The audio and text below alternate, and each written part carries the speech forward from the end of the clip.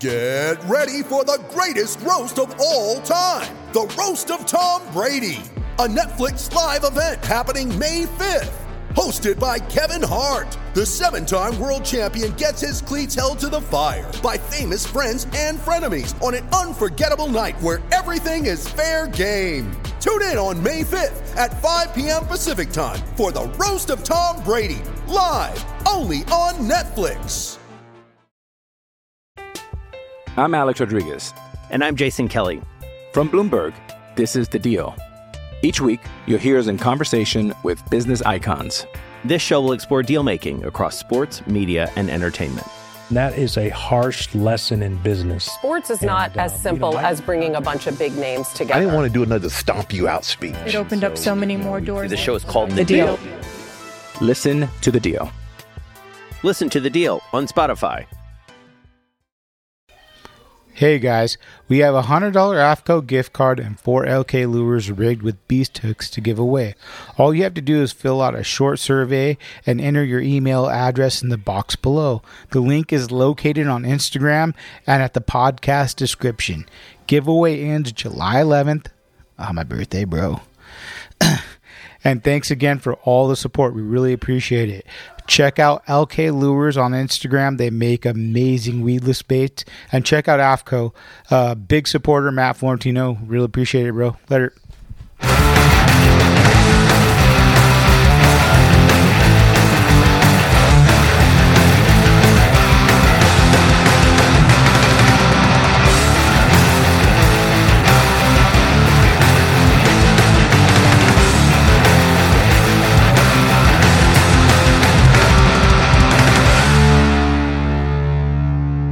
Welcome to Cast and Crank Podcast. Today we have Dave Hansen. Your saltwater guy. There you go. Yeah. Dave's a guy I kind of knew about earlier from looking on Bloody Decks. Everyone's looking on Bloody Decks, and I seen he was a guy. This is years ago when I kind of started getting into saltwater, and I knew your name from that. And I mean, the more I've been fishing, people suggested you, like Jimmy Decker, Billy Kay said, and said you're a fun guy. So thanks. Yeah, I try to make it exciting. Yeah, when you're out fishing. So let's talk about how it all started when you were a kid. All right. Well, I've been blessed to grow up as a Hansen. My father's been in the business since 1947. Wow. He's one of the pioneers that are left. I mean, sport fishing was going on long before my father got involved, but what he started doing was meeting the boats when they would come in off the San Clemente Pier when he was 12 years old with his wagon with a couple of his buddies, and they would cart your fish off the end of the pier in their wagons for 20 cents a wagon load. And that's how he started in the business. And then the guys saw him all the time, and then they asked him to come out on the boats, and then he started working on the boats in 47, and then that turned into working at San Clemente Sport Fishing. Then he bought San Clemente Sport Fishing in the early 50s or late 50s, and then here we are today at Dana Point.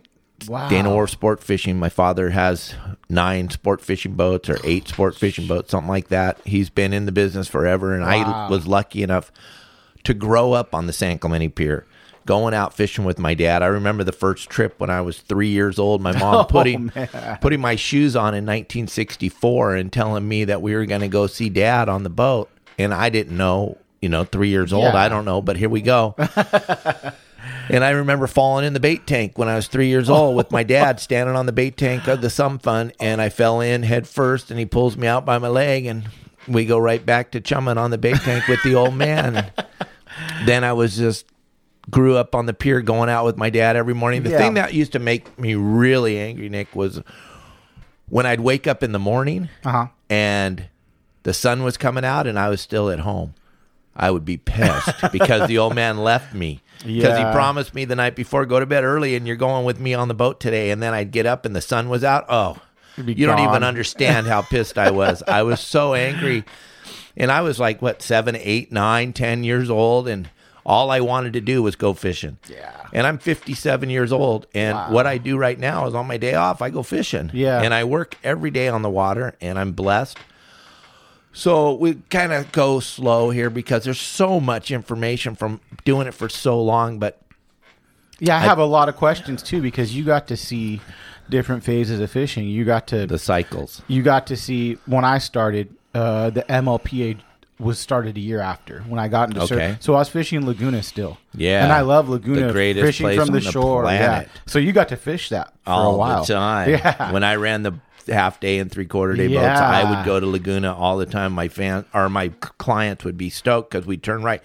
Where most boats out of Dana Point go south, I would always go north because there's so much to do in Laguna. Yes.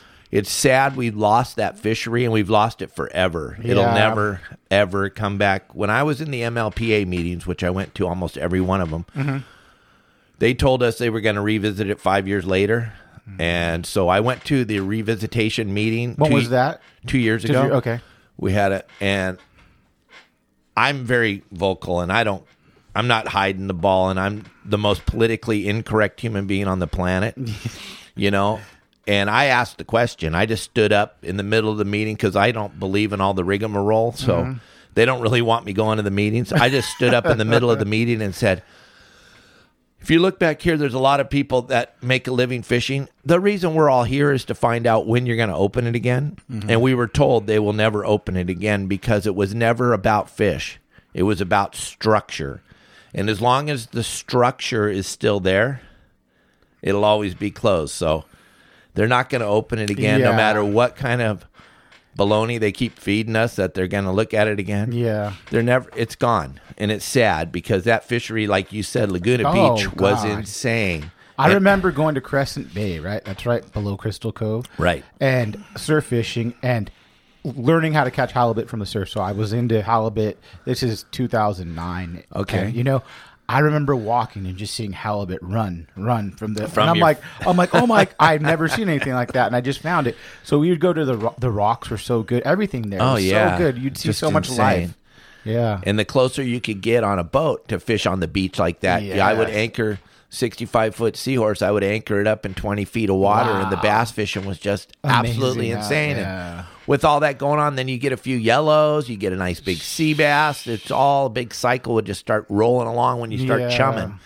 And all we ever had for bait back in the day was anchovies. Okay. We never had sardines. I didn't even know.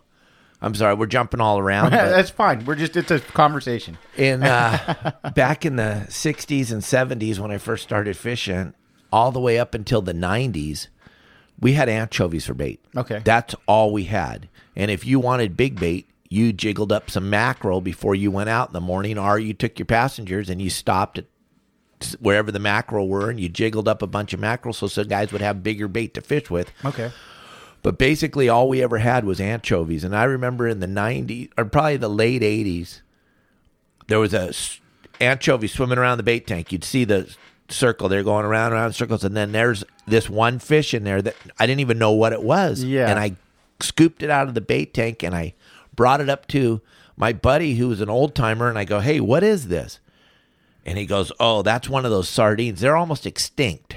And I was like, my gosh, what are you talking about? They're almost extinct.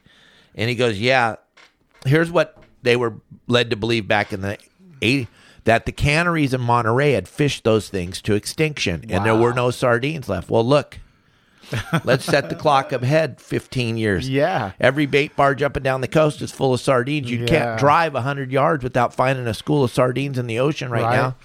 And now they're right back to telling us that they're almost extinct. They tried to close the sardine fishery on us here a few months ago. Wow.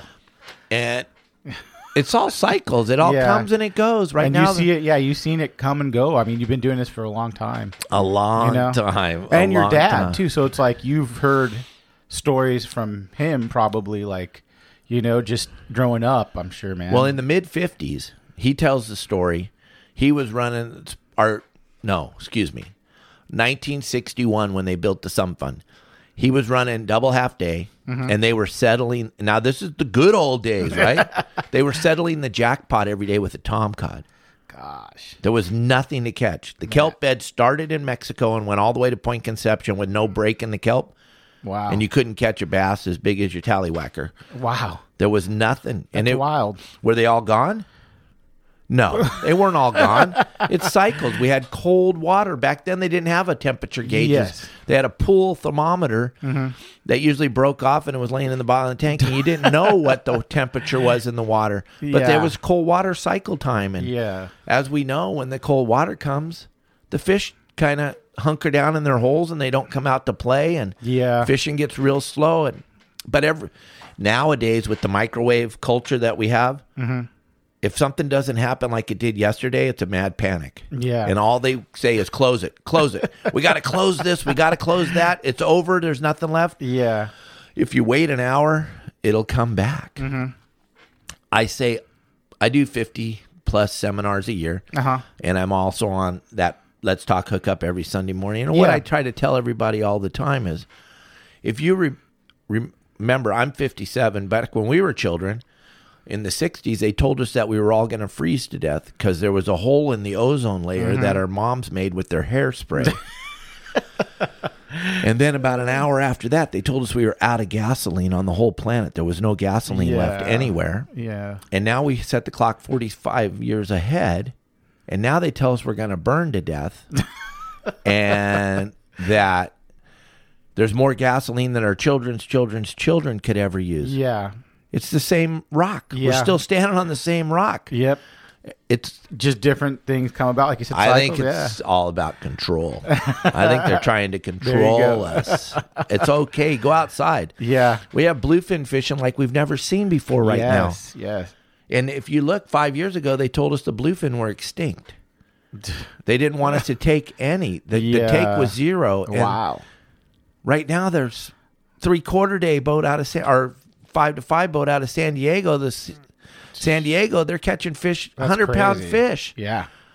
And 150-pound fish. And this is a fish that was supposed to be extinct. It's pretty wild. Yeah. It's pretty wild, but everybody needs to relax. And it's going to be okay. Go outside. Look, the sun's out today. Yes, it is. 3 days ago, it was overcast. Very. Remember? And it had been overcast for like 4 months. Yeah. It was the end of the world. And all of a sudden, the sun's back out and we got again. a heat wave coming, too. Isn't that weird? Yeah, it is. It's so weird. So what they said was it was global warming. Then it got cold. So what did they change the name to? Climate change. I mean, come on. Really? Yeah. Let's just relax, everybody. Yeah. The water's going to get warm. The water's going to get cold.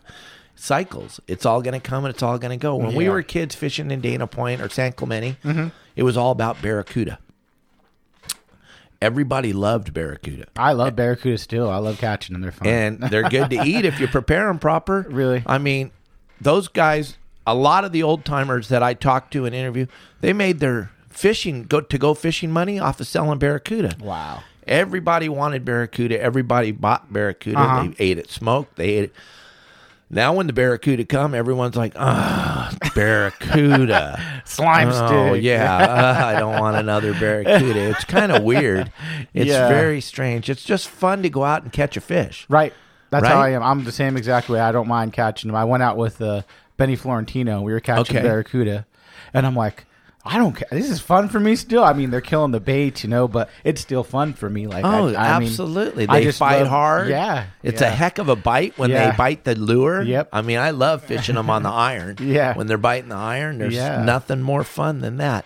And most of the time, you're an hour from your house catching barracuda. Yeah, exactly. You didn't have to go on a 2-day trip to drive in the middle of the ocean to hopefully get a bite. Yep. It's every fun. cast. Right. Yeah. It's a blast. And sometimes I'm sure you have to find the fish and just put your clients on fish, right? Correct. And you just put whatever you can get if it's a hard bite, right? Oh, yeah. People ask all the time, what are we going to fish for today? I said, whatever bites our hook. We're hoping that we get some fish. We're just hoping we get a bite. Do you do lures to end? You do everything? Yeah, basically, I'm a bait guy. Okay. And the boat I run in Dana Point's a 65-foot Hatteras called the Wild and Sack, and we have a bait tank that holds about 15 to 20 scoops of bait on the boat. Okay. It's got the biggest bait capacity of any 6-pack charter boat on the coast, I believe. And I'm sponsored by a bunch of different companies, so we have all the lures. We have everything, flat falls, every kind of lure you could imagine we have on the boat if that's what you want to do. Yeah. but we're bait guys. Okay. We fish bait. We have plenty of bait. We Yeah. always have bait available. If they're biting mackerel, me and my crew will go out and get you a bunch of mackerel before you get there in the morning. Yeah. So you got mackerel for bait. But Nice. we have the best bait company on the coast, fishing for Dana Point Harbor. So we got plenty of bitchin' bait in Dana Point with like 20-some boxes of bait. So the bait's pretty darn good in Dana Point. So we're pretty lucky there. Yeah, definitely. So do you go wherever, or do you like to stay in the general area of like Dana Point, San Clemente, or you'll charter wherever you Well, you here's go? the thing. Like I was telling, we're jumping all over the place. But And we can, it's fine. That's okay, cool. We'll come back to stuff. So what I did was I ran sport boats for the family. I worked on sport boats. I worked in San Diego back in the 80s, fishing albacore, yellowfin tuna, bluefin, all that stuff. And then went back to the family business and was running double half day and twilight trips and doing all the things that you do in the sport boat industry. And then my father and I had a little... It's hard to work for your family, let's be honest. Very true. And when you work with your dad every single day, there's liable to be some problems. And I love my father, and we have the finest relationship. I mean, I just talked to him right before I walked in here. We talk every day a lot. We go to Angels games all the time. We have a great relationship. It's way better than it was in the 80s and 90s when we worked together every day. So in the 90s, we had a little falling out, fell apart. And so I started Your Saltwater Guide business back in 94. Wow. Yeah. Which no one had ever heard of anything like it. I go with you on your boat, and I teach you how to fish on your boat. Pretty mind-boggling, pretty cutting edge. Yeah. Because there really wasn't a lot of private boats back then like there is now. But there was the private boats, and what we used to see is the private boaters would follow the sport boats around. And we used to always have a bunch of negative things to say about the private boater that followed us around. But then I had an epiphany one day. I'm like, you know why they're... First of all, you can't be dumb and own a boat. You have to you have to be pretty successful in whatever you're doing to be able to purchase a boat. Yeah. Because that's a big commitment for anybody. And I'm like, you know what? They're not dumb. They just have X amount of time available to go fishing. And what's the easiest way to figure out where the fish are? Follow the party boat, because you know he's going to find fish. So that's what they do is and I don't want to beat up on them. That's what they do until they have a chance to be educated. So that's why I started Your Saltwater Guide service back in the early 90s, was to teach guys that you don't have to follow boats. You don't have to be on that guy's stern. And it makes it a little more comfortable to have you on their boat, because next time you go out, you could use this information and feel comfortable, right? On your boat. Correct. What you showed them. I like that. That's kind of cool, you know? Well, it gives you, plus, even if you know how to, let's just say you're a pretty good fisherman, you're pretty adept at what you're doing, but you want someone to tell you that's not that I'm the greatest fisherman in the world, but someone that's been doing it for a long time. If he can get on your boat and tell you, what you're looking at on your fish finder is yellowtail. Yeah. Or what you're doing, how you're anchoring is the right way. Or if you're just doing a couple things not perfect, it's good to have that person there. And that's why I believe I've been so successful, is because I can set, like I'm doing with you right now, every day with a different human being that I've never met before in my life. 3 years ago, I was on 147 different boats in 1 year. Wow. Meet so many people. Because I'm the only guy that does what I do. I mean, people say they go with you on your boats, but they really don't. Because when it comes down to that day, I've begged people to help me in my industry. Yeah. I need some more guides. I need some more guys to help me, because there's so many clients out there. And no one, I don't know why, but no one wants to go with you on your boat and help you. Yeah. They just don't. So and you got to have knowledge. One day I'm in San Diego fishing with some guys on their 26-foot Parker, and the next day I'm up at the Channel Islands fishing with a guy on his 44 Pacifica. Yeah. Then the next day I'm over at San Clemente Island fishing with a guy on his Viking. Then the next day I'm out at Dana Point fishing with a guy on his Boston Whaler. Yeah. But if you don't have knowledge, it's kind of hard out there to go try to figure it out. So I've been blessed with the fact that my dad's been in the business for so long. We're so connected with all the party boats up and down the coast and all the captains. A lot lot of the guys that have been in the business for 30 plus years have either worked for my family or they know my dad really well. Or work next to them. Right. You know, so we can reach out and say, hey, I'm coming up to the Channel Islands today. Frank, what is going on up here? Where should I be? You have your network Correct. of people. Yeah. Yeah. And like I talked to my dad, I just did a interview on my website with my father, and his code group back in the day were some big names in the industry. Bill Poole was his San Diego code group guy. Jimmy Schaefer was his Newport guy, and Whitey Ashley. And those guys talked in the morning on the telephone back then in the 40s and 50s. And then they got a plan. What's the water like in Oceanside? Because Bill Poole was working on the fishing barge down there. And Bill Poole was like big time. And then Whitey Ashley was big time Pierpoint Landing. And then my dad at Dana Wharf Sport Fishing, and Jimmy Schaefer at Newport Davies Lockers. So that was his network of guys back in the day. And so I'm blessed that I have a cool network of guys that I can call and they'll actually talk to me. Yeah. And there's people, as we talked about before, that don't like Dave Hansen. It's kind of weird because I'm ruining fishing. I'm ruining fishing, which is kind of silly. Yeah. And I talk to Billy all the time, too, because he's getting to the level of hatred that I have been at since the 90s. You know, and I keep telling him, it's going to be okay. Don't worry about it. Don't let these people affect you. Because the level of hate is mind-boggling in this industry, because the last thing anybody wants to see anybody do is succeed. It's really weird. And what Billy and I do is we're helping the industry like you can't even comprehend, because of the fact that we're helping educate. Now, I'm jumping all over, but look, if you want to learn how to play the guitar, what do? YouTube. You know, you hire a musician to teach you. I'm self-taught, so I just picked it up and listened. Well, good. So, but fishing's a different story. But 99.9% of the people will get lessons. Yes, yeah. If you want to learn how to fly a plane, you don't learn on YouTube. Sorry. You hire a pilot and he teaches you. You want to learn how to play golf? You hire a golf pro. Yeah. Okay? If you want to learn how to fish, here's the biggest message that people say on the internet. Figure it out like we had to. Really? It's such a negative you're condescending the new fishermen. We're missing out on the new guys. Okay. A lot of the tackle stores you go into, they treat the people wrong. The new people are the blood. That is it. If you don't have the new people coming in, if you don't treat them right, and they get that negative feeling that you get, they're leaving. They're like, fishing sucks. And I think the new thing too is that's why I try to say tackle shops when we do the end of the interview. I go, what tackle shop do you use? Because I feel like it's so easy to go on Tackle Warehouse or go online, order whatever you need, and not go into the tackle shop and buy it. And then you don't get to meet some of these cool people. Right. Like that's how I go to Performance all the time, because I met Mark and Joe, and I talk to them all the time. Nice guys. I even went in there before when I even had the podcast, and Mark gave me directions. I was struggling. I'm like, hey, how do you fish the kelp? You know, I like using lures. He's like, try this, this, and this. I came back. I'm like, man, awesome.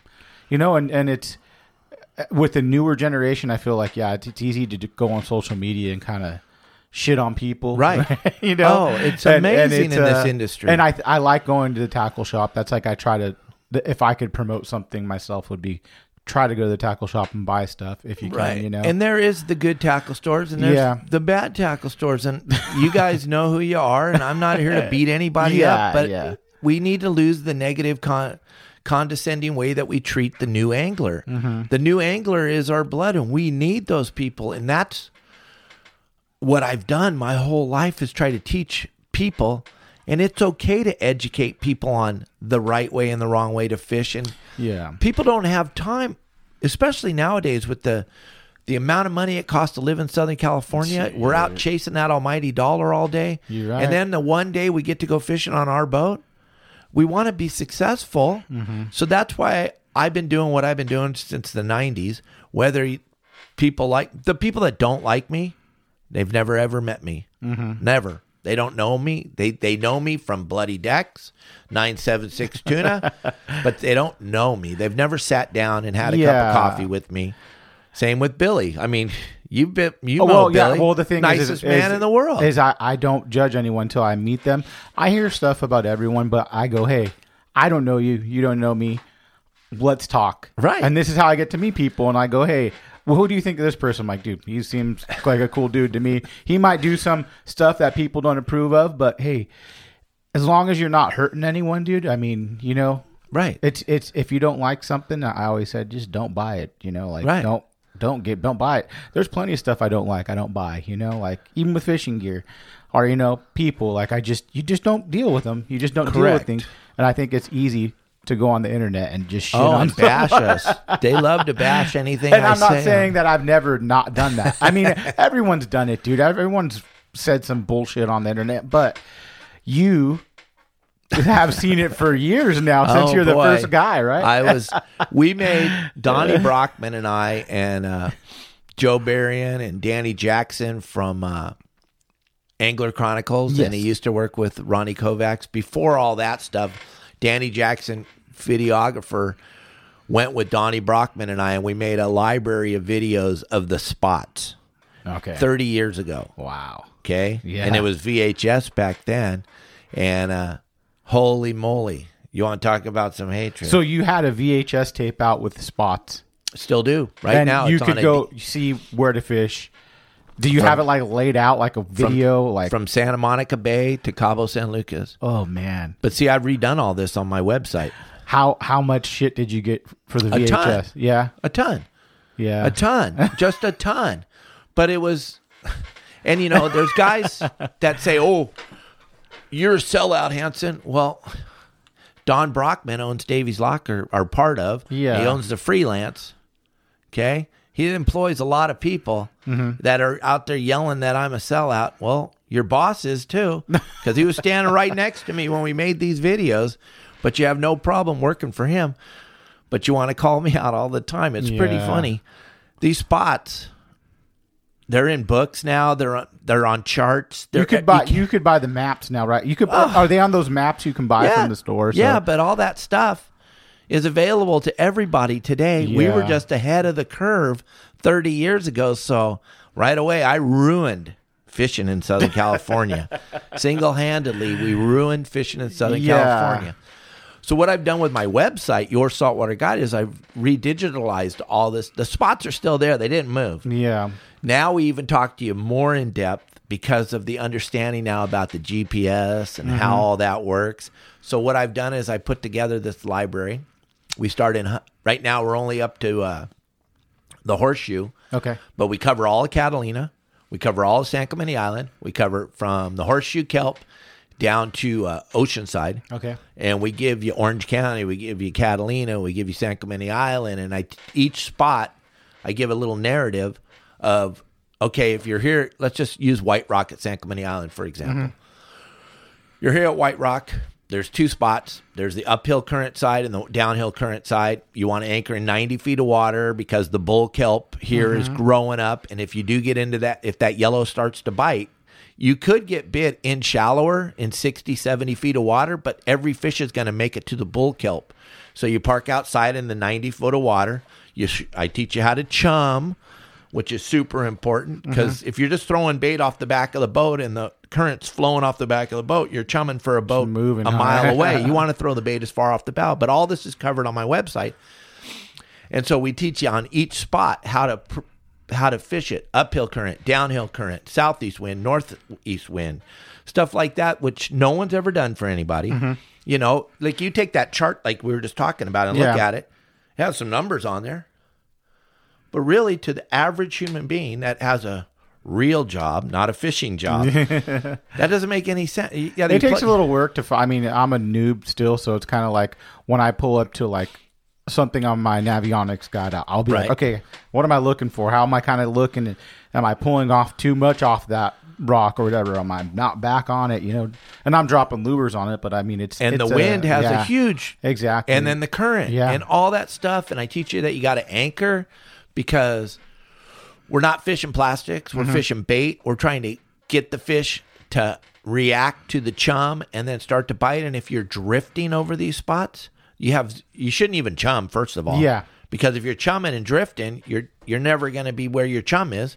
So I teach how to anchor and do all that stuff with the wind and everything, because every single day is totally different. Yeah. So this is something that no one else has done for anybody. And I've taken it to the highest level so that my clients can be successful when they go out fishing. Yeah. Which I don't understand why that is such a bad thing. But boy, there are some people that think I'm the worst person on the planet. And every single video, right now there's over 180 videos available on my website. Oh, wow, that's a lot. And I add new videos every week. Brand new videos cut of stuff that pertains to what we're doing in Southern California. Do you do stuff with other anglers too? Like friends of yours you'll have come on and kind of do a video? We have a full Legends series on there. We have 32 videos on there of just the legends of fishing in Southern California. Now, I know there's a ton of 25-year-old legends right now out there. I understand that. I saw them at the Fred Hall show. But I'm talking true legends. 25-year-old There are. Oh, my gosh. Come on. You know who they are, and so do I. And we can name them right now. They're full legends because they caught a 25-pound bluefin last year. But oh, man. I'm talking about real legends. Guys that have been doing this for a living for 40 plus, 50, 60, 70 years, 80-year-old men, 90-year-old men that are on there talking about what it was like in the old days, what it's like now, and what the middle was like, and how they got the passion. Yeah. And so you get all that, and then you got all the technical stuff too, the chumming, the how to check your oil, how to work your GPS, how to work your radar, everything that you could possibly imagine. And every day I think of something new that I think you guys should know. So I put it on there. And I only charge $4.99 a month. It's a good deal. I mean, like I said with Billy too, if costs more than that for your gas. Yeah. For a gallon. Yeah, right. If you use a 91. Which is super interesting. The legend thing, that's like really interesting to me. I'd be like, just to watch those videos of some dudes that have been doing it for a long time and saw many different phases of this. Yeah. It's insane to hear the stories. And to get there and get like you get to do sitting here. Just to get the guy in front of us to talk to us and tell us. Because you could read this stuff all over the place, but you get the guy in front of you and you get to see him in the video and he's all excited. And here's a 75 or 80-year-old man that's excited about the passion of fishing. Fishing, yeah, man. That's pretty insane. And then you go, oh, how long you been doing it? 70 years. You're like, and you're still this excited? Wow, that's so cool. And every single one of these legends that I talk to, you know what their very favorite fish to catch is? What is that? Calico bass. That's like me. Because calico bass fishing's so fun. Yes. You're usually at a beautiful spot and you're anchored up and the scenery is great and the thrill of catching a 5-pound calico is just insane. I love sand bass fishing, calico bass fishing. Like I always say every time on this thing, this year I'm shooting for a yellowtail. I haven't caught a yellowtail yet. So. Okay. Yeah. That's the next thing I'm shooting for this next couple of months. So. And there's some big schools around, so you probably got a pretty good chance of getting a yellow this year. Yeah, I'll probably just go out on a charter or something, because I have my own boat. But I know, I saw it in the driveway. Yeah, that's my wall. I go to the wall all the time. But all right. Yeah, I think that's interesting. I think the website's interesting too. I mean, I'm Alex Rodriguez. And I'm Jason Kelly. From Bloomberg, this is The Deal. Each week, you'll hear us in conversation with business icons. This show will explore deal-making across sports, media, and entertainment. That is a harsh lesson in business. Sports is not as simple as bringing a bunch of big names together. I didn't want to do another stomp you out speech. It opened up so many more doors. The show is called The Deal. Listen to The Deal. Listen to The Deal on Spotify. Mom deserves the best, and there's no better place to shop for Mother's Day than Whole Foods Market. They're your destination for unbeatable savings, from premium gifts to show-stopping flowers and irresistible desserts. Start by saving 33% with Prime on all body care and candles. Then get a 15-stem bunch of tulips for just $9.99 each with Prime. Round out Mom's menu with festive rosé, irresistible berry chantilly cake, and more special treats. Come celebrate Mother's Day at Whole Foods Market. Market. It could help someone, if they want to use it. And like you said, it cuts down on some time for people. It takes the curve out Yeah. for everybody. And I don't care if you've been doing it for 30 years or you've been doing it for 10 minutes. Yeah. There's something in there for everybody. Yeah. You would be shocked that See, here's what most people don't understand. I know who's on my website. I see all their emails. I know who they all are. There's the numbers. The numbers extraordinary. You would fall over in your chair if you knew how many people were on there. But there's sport boat captains that are on there. Yeah. Because these spots are the spots. Yeah. These are the spots that I stole from all the old timers that I fished with my whole life. This is stuff that I've had in the book that I had since I was a little kid, and I'm teaching people how to use them. And what I tell everybody on my website over and over, and on the radio show on Sundays and on social media, stop fishing for boats. Yeah. That's the number one thing that everybody does wrong. You get over to Catalina, or you get over to Clemente, or you get out here. Let's just say the Horseshoe, for example. You and your buddy got a plan. You're going fishing. Let's say you're going to the wall. Yeah. Let's just say you're going to the wall. Yeah. And you're coming out, and all of a sudden you look to the left, and here's 12 boats. And your buddy starts jerking on the back of your shirt going, hey, what are those guys doing over there? What are those guys doing over there? We should go over there and see what they're doing. No. Next thing you know, you're off. I know, not you, but 99.9% of the people are like, we better go look. Yeah. And off you go. And you go over there, and everybody's just sitting around with their poles straight. No one's rod's bent. They're all sitting around looking at each other. Yeah. And you're like, what is going on here? One day I stopped to take a piss on the Big Hatteras.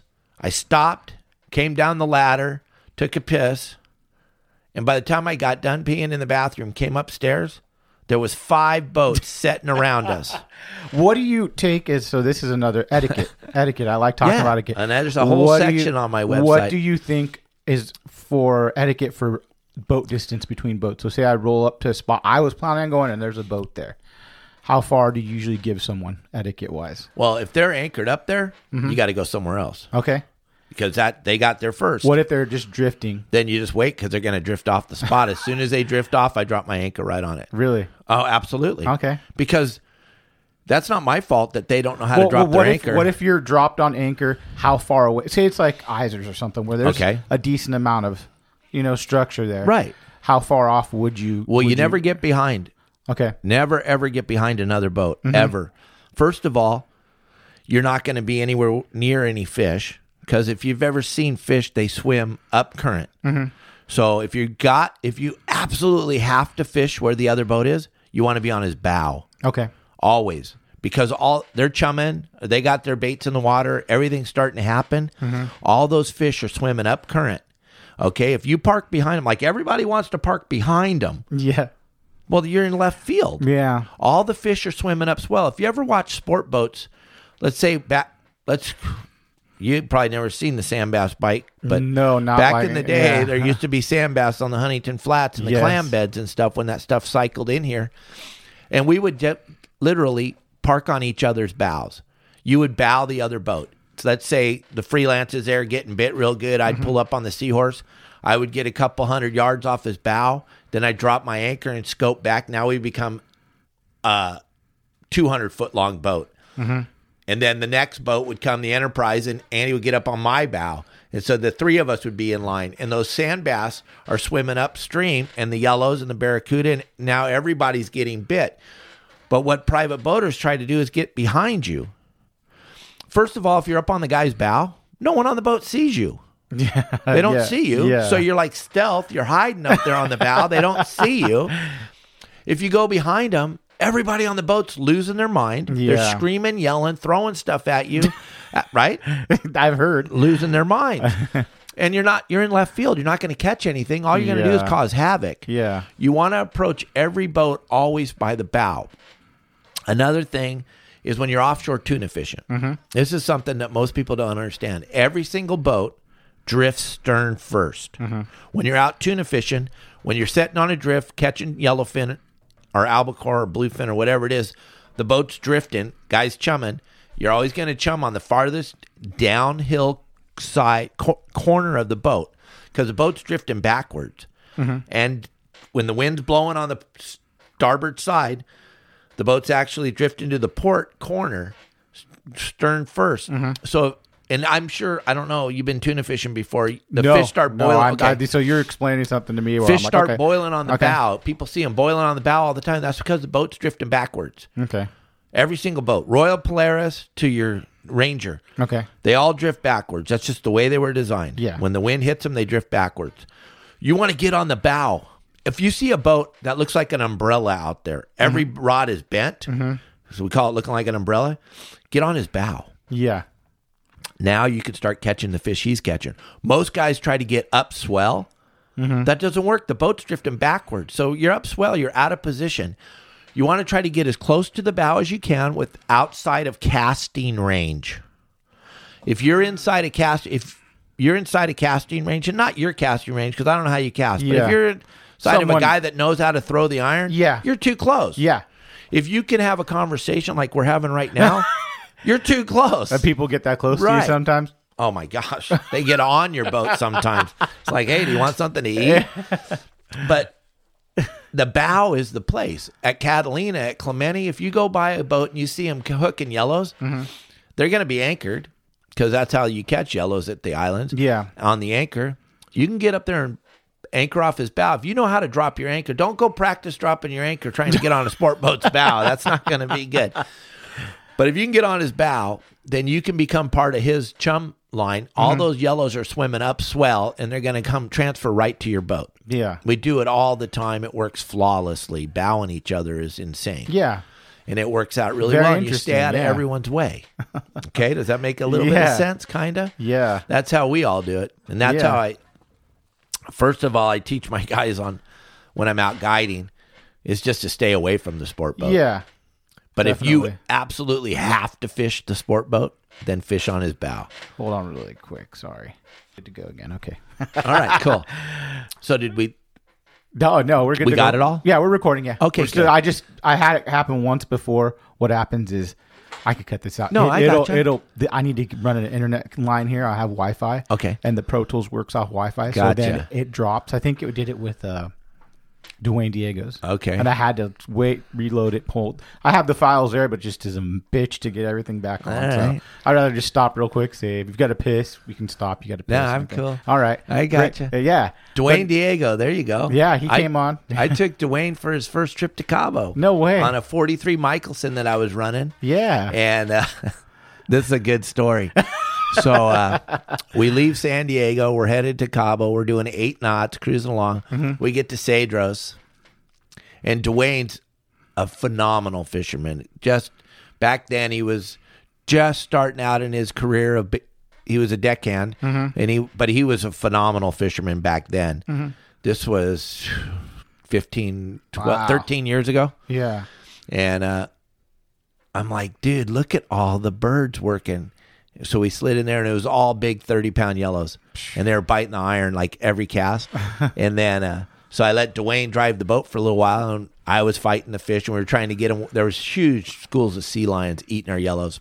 We were having a blast, though, just him and I and my other deckhand. And then we left this wide-open yellowtail bite because we're on our delivery. We're delivering this guy's boat to Cabo. And we get down the beach, probably 5 miles, and there's a couple of pelicans right on the sand on the beach. And Dwayne's got his surface iron, and he's on the bow, and I drive right up in there, and he cast his surface iron, and he's going to listen to it. He's going to know exactly. He cast his surface iron, and this yellowtail is probably 40 pounds, was swimming in the sand.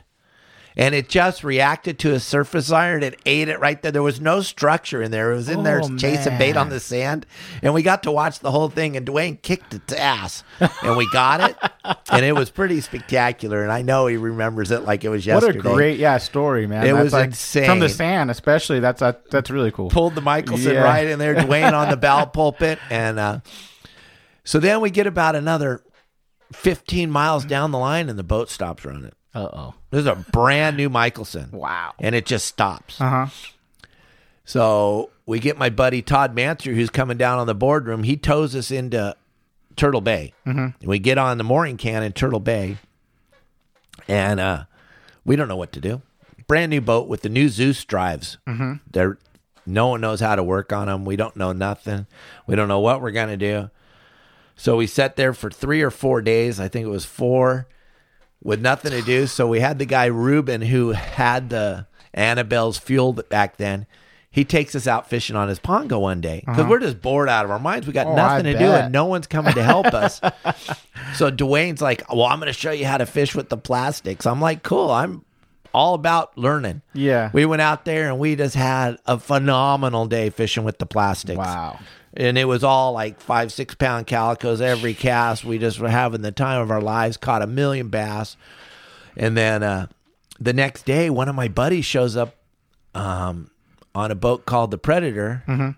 And he pulls up and he's like, Dave. And I'm all, Todd. And he's all, what are you doing? And I told him, and he came over and he's like a part-time electrician. He came on the boat. He took some of the electrical components apart on the computer, scrubbed it with a toothbrush, put it back together. The boat started up and off we went. We're on our way to Cabo. And we get about 120 miles south. Literally, we're on the ridge. It's as flat as this table.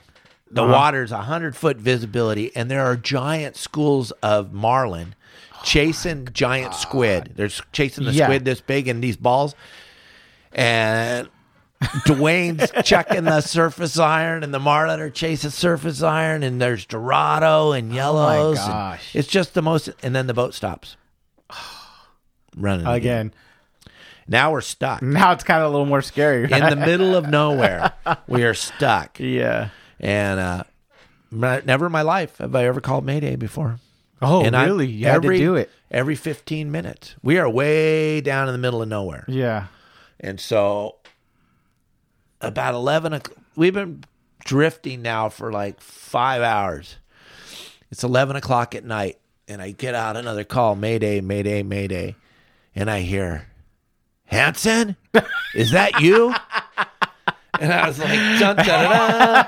I'm like, you got to be kidding me. Who is this? And he goes, it's Greg DiStefano. And I'm like, where are you? He said, I'm in Santa Maria.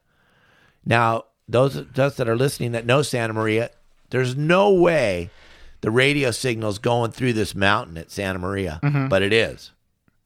Because there's a higher power greater than all of us. That's that day especially, right? And I tell him what's going on, and he's like 70 miles from us. Wow. And he says, we're coming. And he drove all the way up there, and he towed us all the way to Santa Maria. Wow. And that we could go on for an hour with that story, but he gets us into Santa Maria, and we drop the anchor in 20 feet of water, let all the chain out. There's no rope. And he drives. We're all by ourselves in this giant bay. Me and Dwayne and my other deckhand. And he leaves. And we're like, okay, now what do we do? And the boat has no water. Yeah.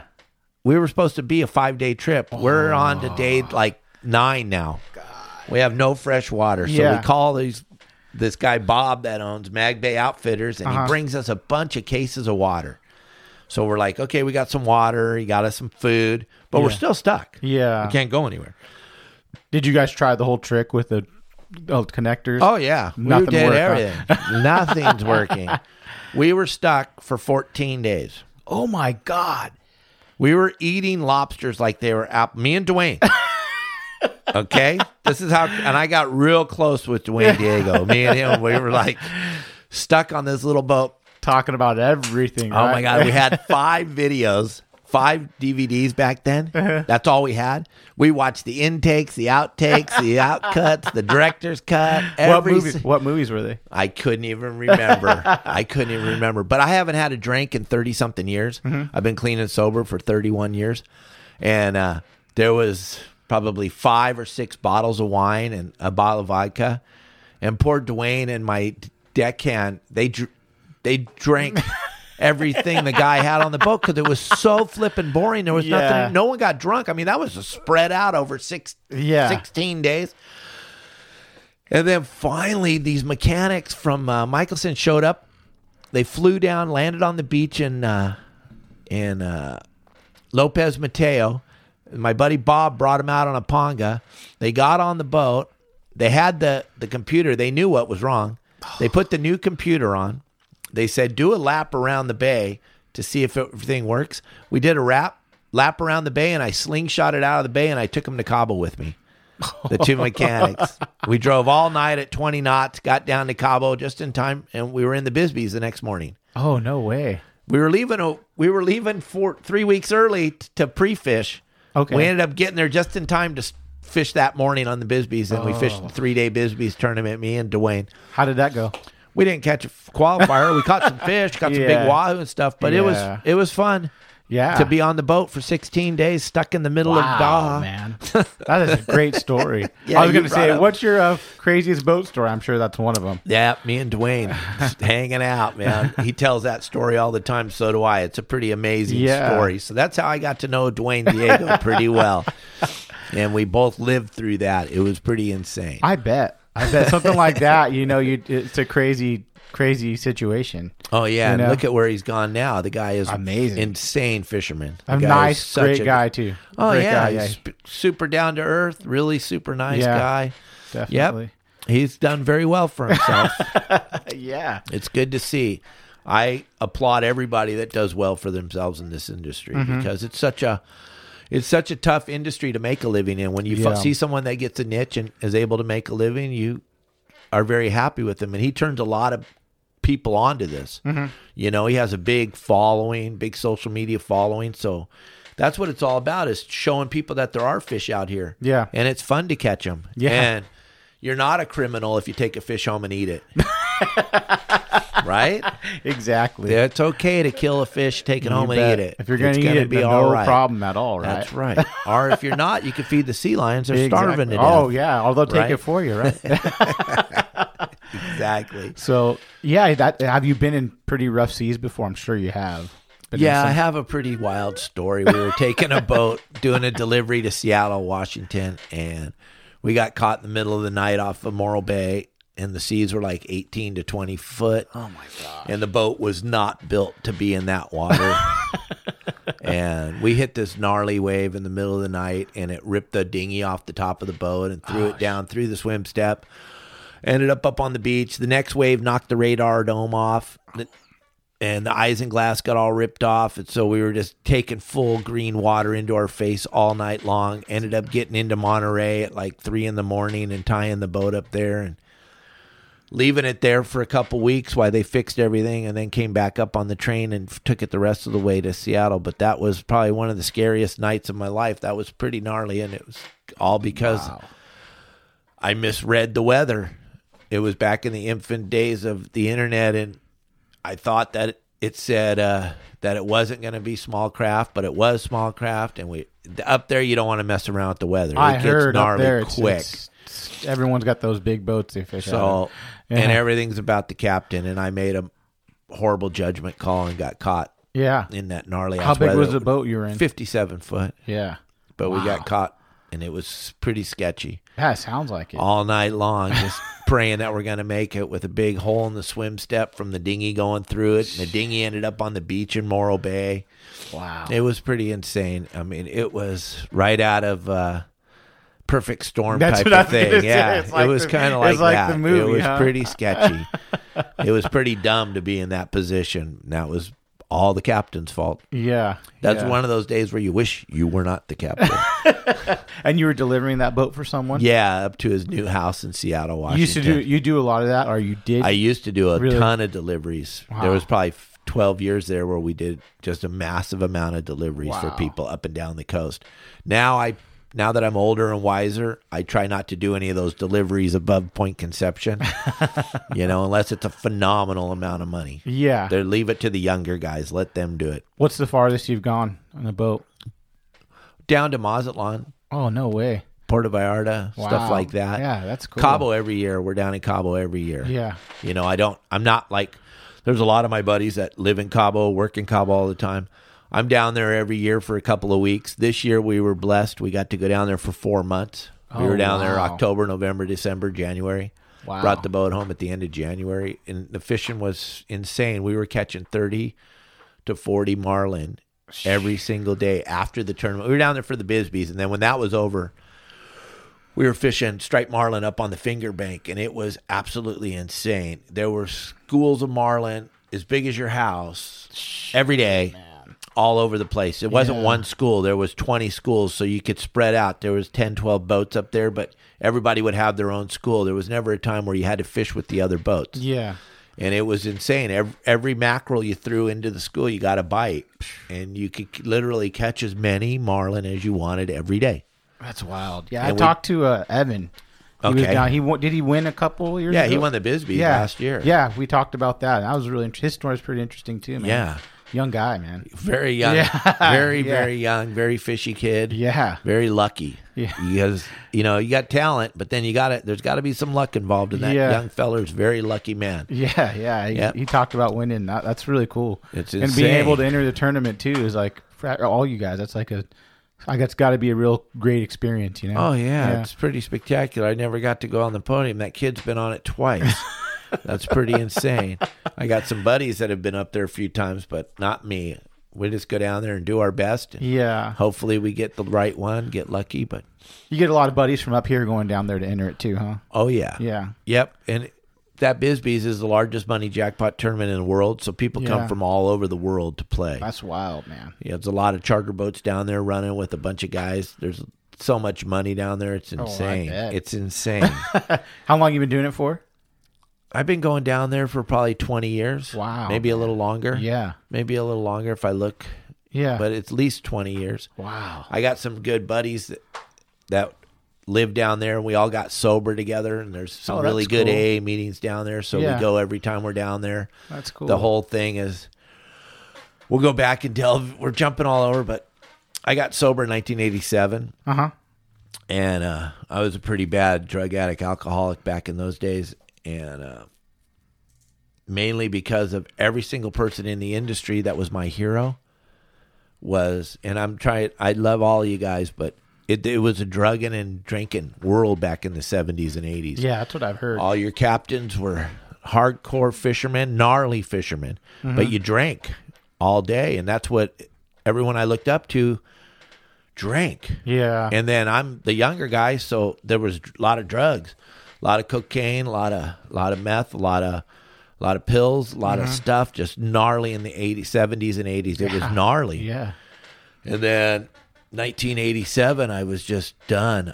I couldn't do it anymore. So I checked myself into a 30-day treatment program. Nice, man. And I only had to get sober once. That's great. And it's been that's 30 a long years, run, man. 31 years. Great. Yeah, it's pretty amazing. It's allowed me to do my passion for a living, because if I hadn't have got it, I wouldn't be here right now. I promise you that. Yeah. I was on a road to death. Wow. It was pretty gnarly. It was pretty scary. Yeah. It was a pretty scary time in my life. It was a dark time. But we thought we were having fun. Yeah. We really did. We thought we were having fun, but if the people... And you're a young guy at the time, so it's kind of like... I was 27 when I got sober. That's young still. Yeah. So if the people knew what they were getting into every day on the boat, I don't think they would have been coming on the boats back in those days. But we made it through. We got sober before the guy hit the rocks in Alaska, before all the drug testing went into effect and everything. Oh, so I got what happened lucky. with that? I didn't know. The Valdez, when it hit the rocks up in Alaska. I didn't know anything. You never heard about that? No. Okay, that happened in the early 1990s, and dumped a ton of oil into Alaska, and that's when all commercial pilots and all commercial passenger for hire vessels, that's when the drug testing thing came into effect. There was no drug testing before. No. The guy that crashed the boat, was he trashed? Well, he was sleeping. Oh, okay. Yeah, the captain was sleeping, and his third mate was driving the boat. Oh, wow.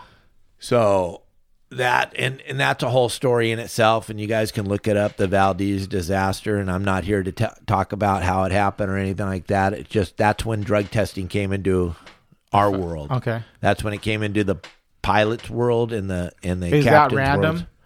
Yeah, well, all employment in the industry, pre-employment, you have to have a drug card, which means you passed your drug test just to get a job in the industry. Okay. You have to. And then there's random testing, all captains are tested every 5 years when you renew your license.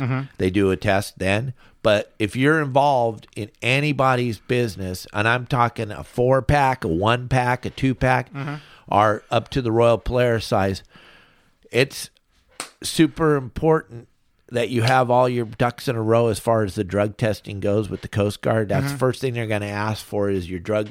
Who's doing your drug testing? Yeah, it's a big deal nowadays. It's a huge deal. We want people to live. We want everyone to be safe, man. It's a big deal. So I got lucky and got sober when I got sober. You know, I was the guy back in the day where we were eating out of the trash cans and holding the sign up, and life was a mess and shouldn't be here right now. I left the family business a long time ago. You know, I read on he's riding his father's coattails. Well, really? You need to talk to my pops because that's got to be kind of crappy too. And you kind of carved your own way. You know, I'm sure it's easy for someone to say something like that when your dad did something. Oh yeah, you know, big.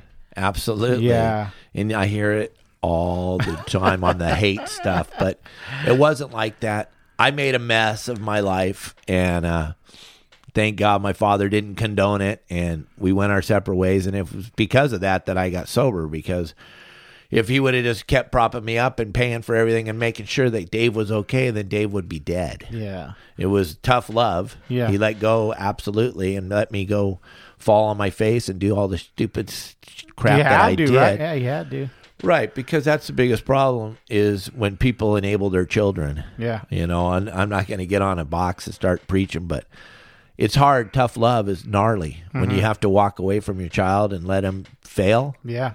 I got 2 boys, 28-year-old and 25-year-old, and thank God they didn't have to go through the trials and tribulations that I went through because of the fact that I went through them, and I hopefully taught them correctly, and they're both very successful in their businesses. They don't have nothing to do with fishing. No fishing, huh?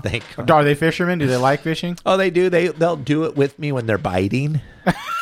When they're biting. When they're biting, not when just they don't have time for that hanging out. It's like, Dad, is there anything else we can do?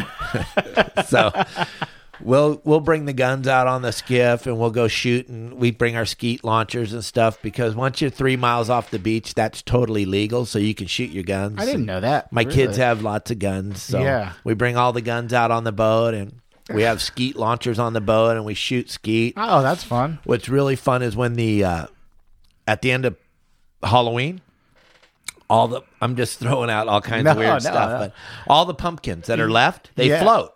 Yeah. Pumpkins float. Yeah. So we'll go by one of the pumpkin patches and we'll load my truck up with all the old pumpkins, and then we'll take them on my skiff and go out 5 miles off the beach, and we'll throw pumpkins all over the water. Oh, that's fun. And just blow pumpkins away. It's pretty spectacular. That sounds fun. That's something I might want to do. Shoot. It's a blast. Yeah. And then on the big yacht I run, we got shotguns that are just for the boat and the skeet launcher, and we use those biodegradable. That's awesome. Those clays. It says biodegradable right on the box. It's good for the environment. You got to make sure. Yeah. You're going to get more shit. Yeah, you don't want to throw a bunch of pollution in the water. There's plenty of balloons out there. Yeah, definitely. Well, let's talk about your local tackle shop. Okay. Where do you like to go to? Well, when I'm because I'm on a different boat every day. So when I'm up in Long Beach, I go to Sam's place, the Island Tackle, up there in Carson. Yeah. He's got everything you could possibly need. And then Mark Wish at Pacific Edge, when I'm down in Huntington Harbor, I go see Mark. Mark's my buddy. We go in there. Mark's got pretty much everything you need. And then as we slide down the coast, I'll go to Longfin. I know all the guys there. Longfin's really cool for me, and they're my buddies, and we have a good time when I go in there. It usually takes a long time because I see everybody I know. Then we'll jump down the coast. We'll go into Angler Center when we're in Newport. We go to Angler Center because they got a lot of the stuff that I need there. And I love going in there with Jimmy Decker because Jimmy's like the mayor there, and so I get the cool brother treatment when I'm in there with Jimmy. And then Dana Point, it's Hogan's Tackle. Yep. It's Breck and Stephanie, and they are the best. I mean, if they don't have it, you probably don't need it. Or if you think you need it, they can get it for you. Yeah. And then Oceanside, Ken's Custom Reel. Ken's Custom Reels. Kenny's got pretty much anything I need right there. And then Fisherman's Landing Tackle. Great. And then Dana Landing Tackle is pretty spectacular too. They got a lot of stuff there, but I'm always over with Rick at Fisherman's Landing Tackle because he's got it all there too. Yeah. And it's good. It's a good atmosphere. Yeah, and yeah. to go touch base with everybody and touch their hands and stuff and see what's going on. You betcha. That's what you got to do, right? Absolutely. Yeah, I agree. Where can they find everything? Like if someone wanted to reach out to you, get on the website, book a charter with you, where would they go? Go to yoursaltwaterguide.com. Mm-hmm. And for, like I said, $4.99 a month, you can be a member of the website. It's pretty spectacular. I mean, we all have $4.99. Go on there the first time and look and see if there's anything in there that will help you in any way, or just go in there and watch the interviews. The interviews are insane. And now I'm getting to go do Frank Lopresti here next week. I'm going to do Frank, and it's just fun to be on there and check out all that stuff. YourSaltwaterGuide.com has pretty much everything from spots. And the new thing, I'm sorry we didn't touch on it, the new thing I'm doing now for you guys is game plans. Okay. Every Friday morning, I give you guys a game plan of what you should do this weekend. Oh, that's if I was going to go with you on your boat and we were going to go out of Long Beach, this is where we would do. Yeah. If we're going to go out of Dana Point, this is what we would do. If we're going to go out of San Diego, this is what we do. If we're going to go to Clemente, so I give you 4 or 5 spots at Clemente that I would fish, or 4 or 5 spots at Catalina, 4 or 5 spots up at the Horseshoe, 4 or 5 spots in Orange County, 4 or 5 spots in San Diego, and I update them every Friday morning so that it's relevant to what's going on out here. Mm-hmm. And that's a $20 buy up one time. You buy it once, you get the game plans for the year. Oh, that's nice. And that helps everybody so they have a plan so they don't have to go fish for boats. Yeah. Right? If you get anything out of the podcast, don't fish your boats, guys. Yeah, don't fish for boats. Start fishing for fish. It'll change what you catch. There you go. Well, we appreciate you coming on. Thanks, Dave. Again, check him out if you guys can. Seems like a cool deal to me, man. So go to his Instagram. You have an Instagram page? Yeah, Your Saltwater Guide 62. Great. So you can check him out, and this will be up in a couple Facebook, weeks. Facebook, Dave Hansen. Perfect. All right, Dave. Thank you again, man. Thank you very much. No problem. Be here.